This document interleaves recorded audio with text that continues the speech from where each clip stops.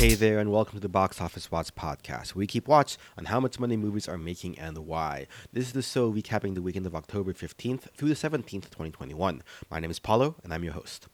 Hope everyone's doing well out there. It's getting pretty chilly here in New York City. When I have to go out, walk out the dog, I have to definitely bundle up now. I'm definitely super busy this week though with work and another podcast project I'm working on. So let's cut the chit chat and just get straight to this week's headlines. Normally we do beyond the numbers at the end of the show, but there are a couple of headlines I think are worth covering at the top. So we'll start there. First up, the IATSE union and the AMPTP studio negotiations. As of last week, we got news that the union members had approved a strike and that negotiations were resuming between the studios and the union. As a reminder, the main points of contention were enforcing 10-hour turnaround times between filming days, as well as to have studios drop the new media designation for studios like Amazon and Netflix that basically allow them to pay less in the pension plans than traditional studios, which, given how big those have gotten in recent years, definitely feels like an anachronism.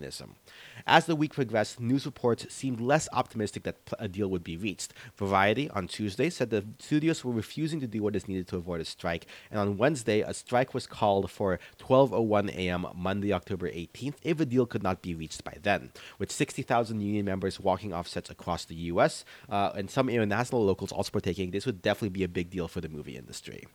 Naturally, part of this likely was media pressure by the union on the studios, but if it was a game of chicken if it was a game of chicken and it would continue on, Hollywood would definitely shut down. Then, on Sunday, news broke that negotiations had picked up again, with a deal being near, with help from Disney's chairman of general entertainment content Peter Rice and internment attorney Ken Zefran being key players in brokering a deal. The 3-year deal reportedly includes an increase of annual pay minimums of 3% per year, as opposed to 3% in the first year and then 2.5% in subsequent years. And then the IATSE requested a 10-hour turnaround times plus 54-hour turnaround times on weekends. In addition, MLK Day will be a holiday, more diversity, equity, and inclusion initiatives, and funding for health and pension plans. No news, if anything, I could find about the new media designation for Netflix and such. Now, that being said, it's not a done deal yet, despite union leadership phasing the deal. While, they have agreed to the deal, it needs to be ratified by a member vote. And unlike the near-unanimous strike authorization a few weeks ago, this one seems a lot more split in reaction, at least according to social media. Word on the grapevine is that on the trades are that union members aren't particularly happy with the deal. As while they did get the 10-hour turnarounds, they were really hoping for more than that, and more meaningful changes to onset conditions, such as enforcement of lunch breaks. Now, that vote will be over the next several weeks, so we don't really know exactly how it's going to pan out, but it could potentially be very close. So for now, it's business as usual.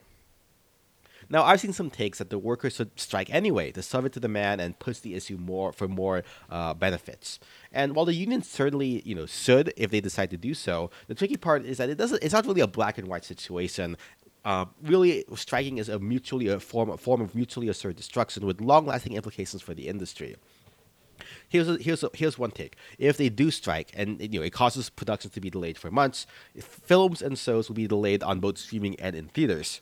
Now, there was just so much stuff in streaming, right? And they also have much deeper pocketbooks that very well, they could write out that, sir, the content would be as great, so they might be skipping the barrel. But the benefit of streaming is that there is a lot of back content already there.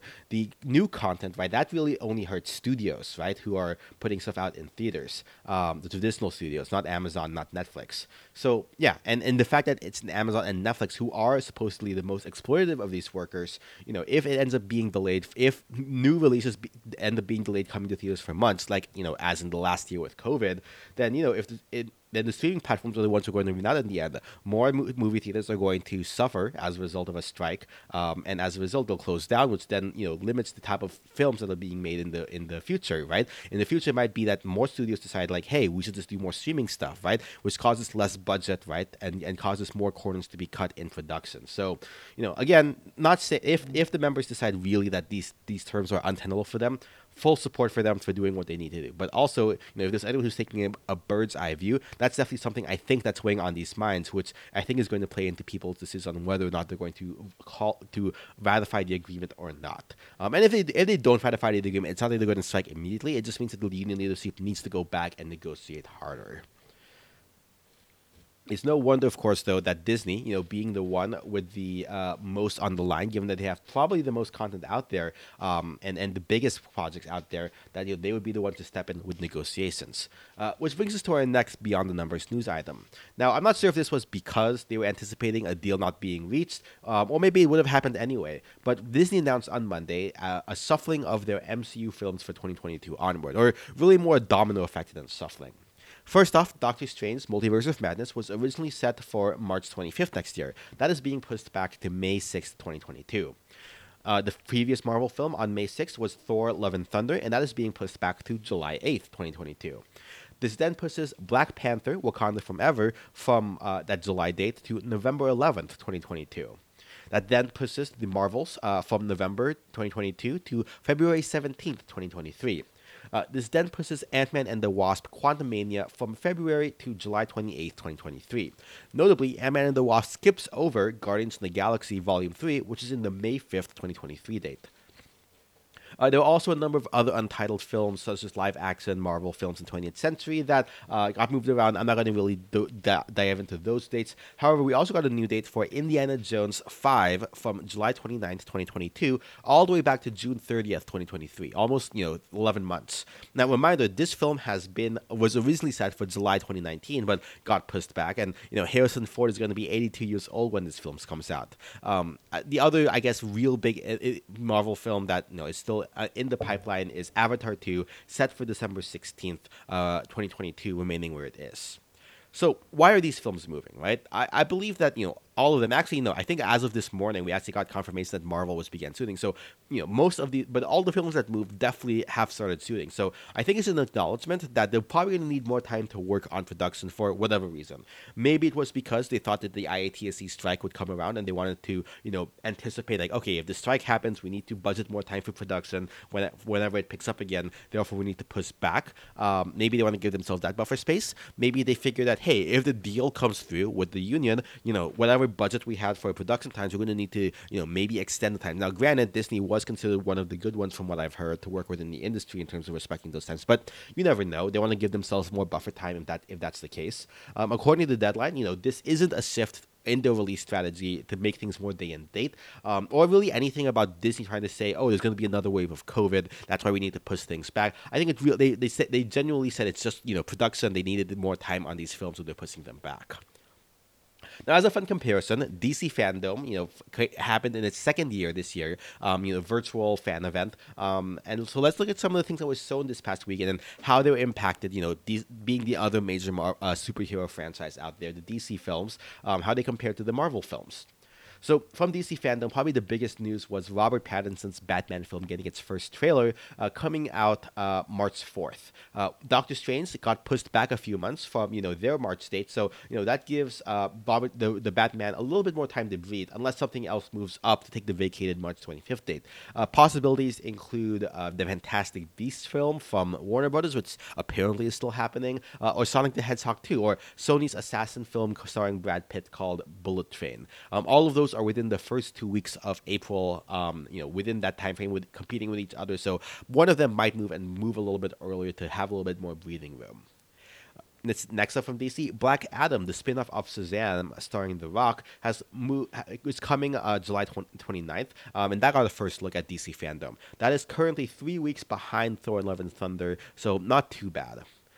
Next up, The Flash, which is the Ezra Miller solo film that was supposed to reset the DC multiverse, according to rumors, got a teaser and is set for November 4th, 2022. That is a bit problematic for them, since that is 1 week in front of Black Panther Wakanda Forever, which would potentially kill off its legs. So I anticipate that moving at some point. Not sure where, but I anticipate The Flash is going to move around. Next up, we have the Aquaman sequel, Aquaman and the Lost Kingdom, set for December 16th, 2022. That is competing against Avatar 2 currently. Real curious to see if one of those ends up moving or not. That's also 1 week before the Illumination Mario film, but I think, there's probably a good chance those films can coincide with each other. And then finally, the Ant-Man sequel, the Shazam sequel film, Fury of the Gods, is set for June 2023. Currently, no conflict with Marvel films, though that is 1 week behind the live-action Little Mermaid remake. So yeah, those are the main Beyond the Numbers headlines from the week. The IATSC strike being averted for now, and the new Marvel release dates. There are a couple of smaller items I'm going to touch on, but we'll do that at the end of the show. Before we get to the numbers, though, for this week's box office, a quick message from our friends at ContraZoom Pod, where they go back and forth about film. This week, Dakota reps his home up north in the snowy white north, over and goes to the Vancouver International Film Festival, and goes over the films he saw there, including potential Oscar contenders like Belfast, Red Rocket, Drive My Car, and more. Hi, this is Dakota, host of ContraZoom Pod, where we go back and forth about film. I am obsessed with movies. I could talk about them all day. If you're like me, then you'll love my podcast. Every week we take a new topic, whether it's ranking a director's filmography, covering major film festivals, or getting way into Oscar season.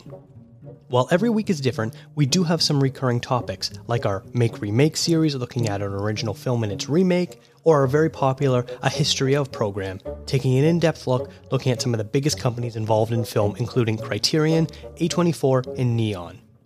It isn't all super serious topics though, as we always need to play catch up with all the hottest Marvel Cinematic Universe news and general pop culture goings on. There's something for every kind of movie lover, whether you want reviews, interviews, or in-depth conversations.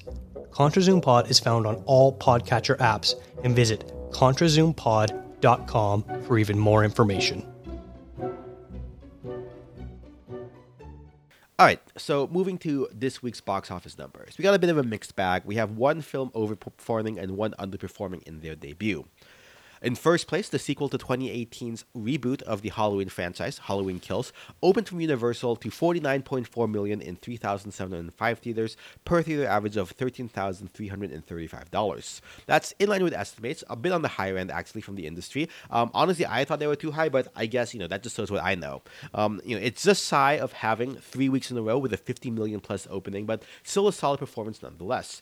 This is the highest R-rated film post-pandemic, nearly doubling the Suicide Squad's $26 million, and also the highest horror opening post-pandemic, beating out A Quiet Place Part 2, $47.5 million. It also happens to be the highest opening for a free date release, so free meaning that it doesn't include the premiere access, pay an extra $30 on Disney, since, technically this also released on Peacock, but then again, and this did beat, Godzilla vs. Kong's $32 million, which was the previous record holder. Then again, who really has Peacock at this point, right? I think, this really just goes to show the strength of theatrical as opposed to showing that, day and date isn't really a problem. It's a Peacock. No one has Peacock. Anyway, this one was definitely driven by fans. 39% from critics from Rotten Tomatoes, but 71% from the audience, and a B- on CinemaScore. It had a pretty decent Friday to Saturday hold, going from 22.8 million on Friday, including Thursday previews, down only 24% to 17.3 million on Saturday. Internationally, it got another $5.5 million in 20 markets, so about $55 million lifetime. This is off of a production budget of $20 million, and knowing this is going to be the second in a trilogy produced by Jason Blum, it's no surprise that production for the third film, Halloween Ends, is already scheduled to begin in January. In second place, we have the second weekend of Bond at $23.7 million in 4,407 theaters, per theater average for No Time to Die of $5,399, 57% drop versus last weekend, but a stunning domestic total, and a running domestic total of $99 million even. It's a bit of a steep drop, 57%, since, it seems that if you were going to go see Bond, you probably saw it in its first weekend. But as we noted last week, Bond does skew internationally. That's evidenced by the massive $348 million international in 72 markets so far, including $93 million to date in the UK, third highest Bond of all time, and not yet even releasing in China. So far, that's made it jump up to $447 million worldwide, leapfrogging Shang-Chi to grab the number 6 spot for the global top box office leaderboard of the year, only about $20 million away from taking the next place from Godzilla vs. Kong.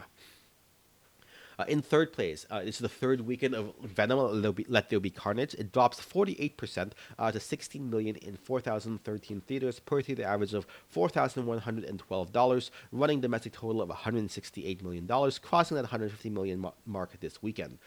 It adds on $115 million abroad, in 44 markets, going wider this weekend in even more markets, including opening number one in 39 of those markets. It now sits at $283 million lifetime. It's currently outpacing Shang-Chi, Black Widow, Bond, and F9 in all of those same for-like markets. In fourth place is the obligatory children's film, The Addams Family 2, dropping only 30% in weekend 3 for $7 million in 3,607 theaters, per theater average of $1,959, domestic total of $42.1 million. Adding in $16 million abroad in 21 markets, it sits at $58 million worldwide, plus whatever it made when it opened the day and date on VOD.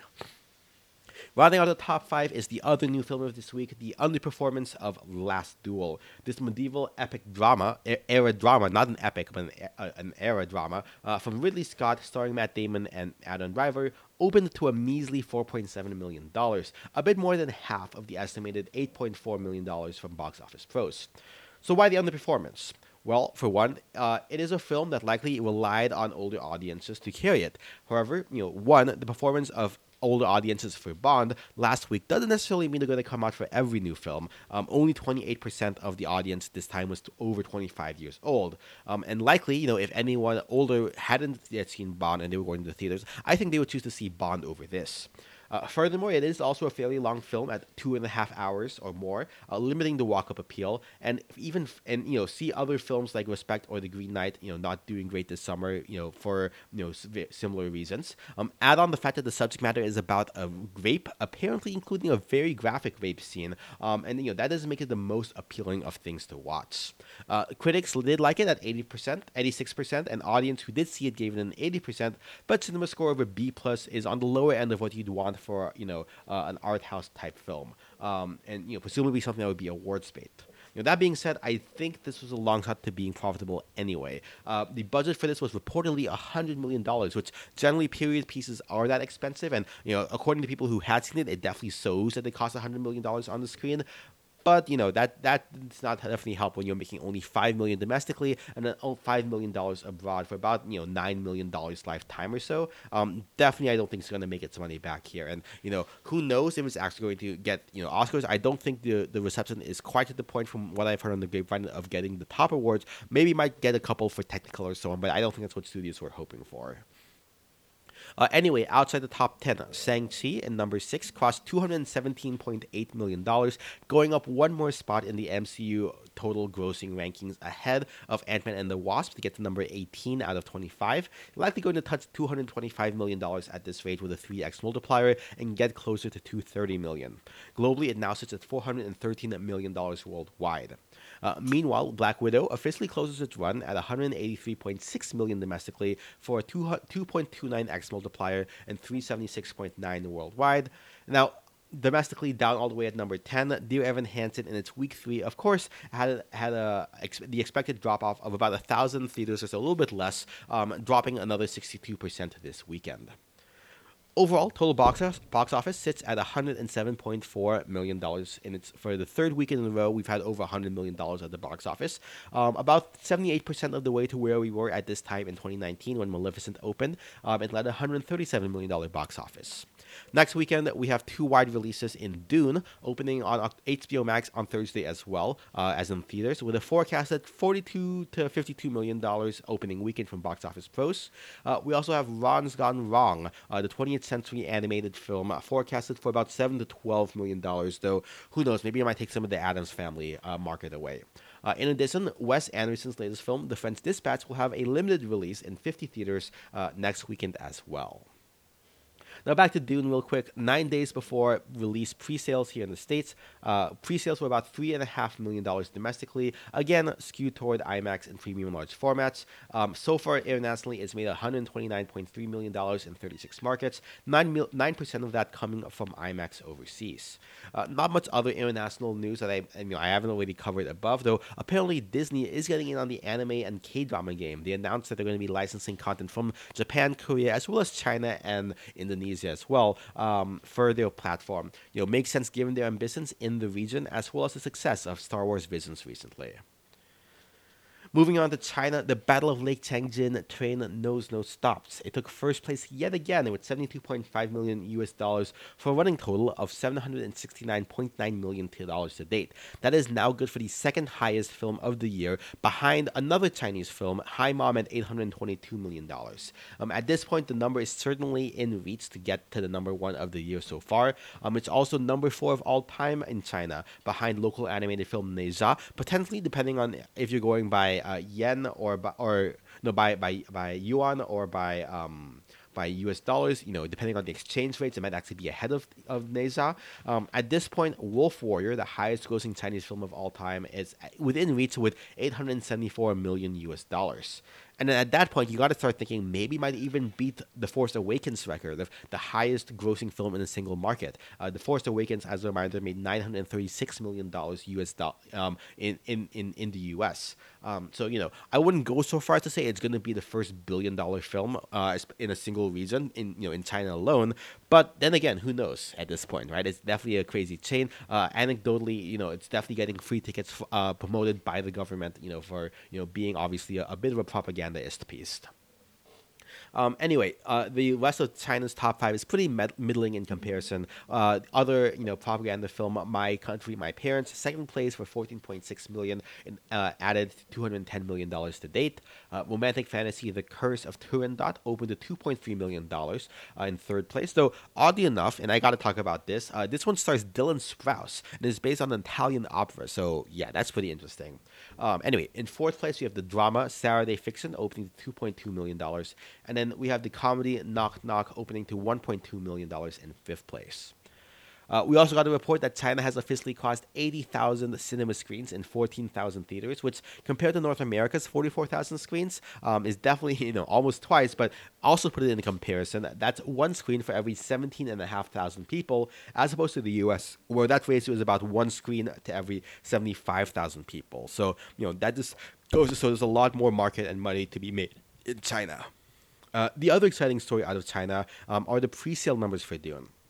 Now, it's been a bit of a roller coaster following these. Fans of Dune seem to not really be a fan of 3D screenings in China, and those make up the majority of showtime. So, pre-sales have been relatively low. Some were saying, as low as maybe to forecasting for $15 million lifetime. However, the past couple of days, it seems to have picked up for one reason or another, improving to the forecast now saying maybe 15 to 25 million opening weekend, $30 to $50 million lifetime. Still not a crazy big number for what I think people were hoping, especially considering that Legendary is the producer on this and they are owned by a Chinese film. $400 million may be off the mark, maybe even $300 million. That might be a stretch. However, I think the reason for this might be that there was a leak, apparently, of Dune on pirating sites, and then given just the cinematic nature of Dune, I think people realized they wanted to see this on a big screen, so they went ahead and looked for them. Who knows? Maybe movie theater theater owners were realizing, hey, they aren't getting a lot of pre-sales, so they switched over to the 2D versions. Who knows? Now, regardless, I think it is in a good enough place that hopefully Dune will get the sequel greenlit by this time when we're recording next week. Oh, and of course, we already knew this, but another report that Eternals likely isn't going to get a China release, while, again, Bond comes out on the 29th. Speaking of the Eternals, though, I think we mentioned this last weekend, but another report saying that pre-sales are through the roof for the Eternals, 86% ahead of Shang-Chi and 30% of Black Widow in the same first 24-hour period. With at $2.6 million total of pre-sales, AMC reporting it as their biggest one-day pre-sales of the year so far. Box Office Post has it forecasted for $82 to $102 million, though for some reason I have the feeling like Shang-Chi, it could go higher and higher as the estimates come in over the weekend. Also, apparently, but apparently somebody put the post-credit scene, not the full scene, but they described it online, so be wary on the internet if you're trying to go in spoiler-free. And then the last couple of minor headlines to cover. Last week we said the Golden Globes were going ahead without a telecast. Apparently that has been set for January 9th with nominations. Whoever will let themselves be nominated being announced December 13th. Rental company, DVD rental company Redbox is apparently partnering with Lionsgate to make original content for a streaming platform. But speaking of streaming platforms, art house streamer and distributor Mubi is launching a movie pass-like service called Mubi Go, launching in New York this month and later in LA next year. The idea is that they'll select one movie per week and give you options for times over the course of the week, and give you a free ticket to that. Plus a different movie available on their streaming service every day. The total for this is $10.99 a month. Definitely a specific, I think, film buff market that they're targeting here, where the appeal isn't so much the flexibility and the back catalog of stuff that you can see, but really the curation element of seeing new films that you haven't seen otherwise, especially in the theatrical market. That said, seeing anything to help the struggling art house theater scene, I'm all for. Even if I don't think this is the service for me. With that, I think that's a wrap for this episode. Send me ideas for us I said cover via email at boxofficewatchpodcast@gmail.com or on Twitter at BOWatchPodcast. Find us on Spotify, iTunes, and Google Play. Make sure you subscribe and leave a review, or at the very least tell a friend. Any of that helps. If you're feeling extra generous, consider supporting us on Patreon, which lets me make not only this show, but all the other podcasts that I work on. Links to all of those will be in our show notes. Numbers used in this show come from thenumbers.com. Intro and outro music from Kevin MacLeod. You can find his stuff at incompetentfilmmuser.io. Editing and production by Ninjaboy Media. Until next time, this has been the Box Office Watch Podcast. And remember, our watch goes on.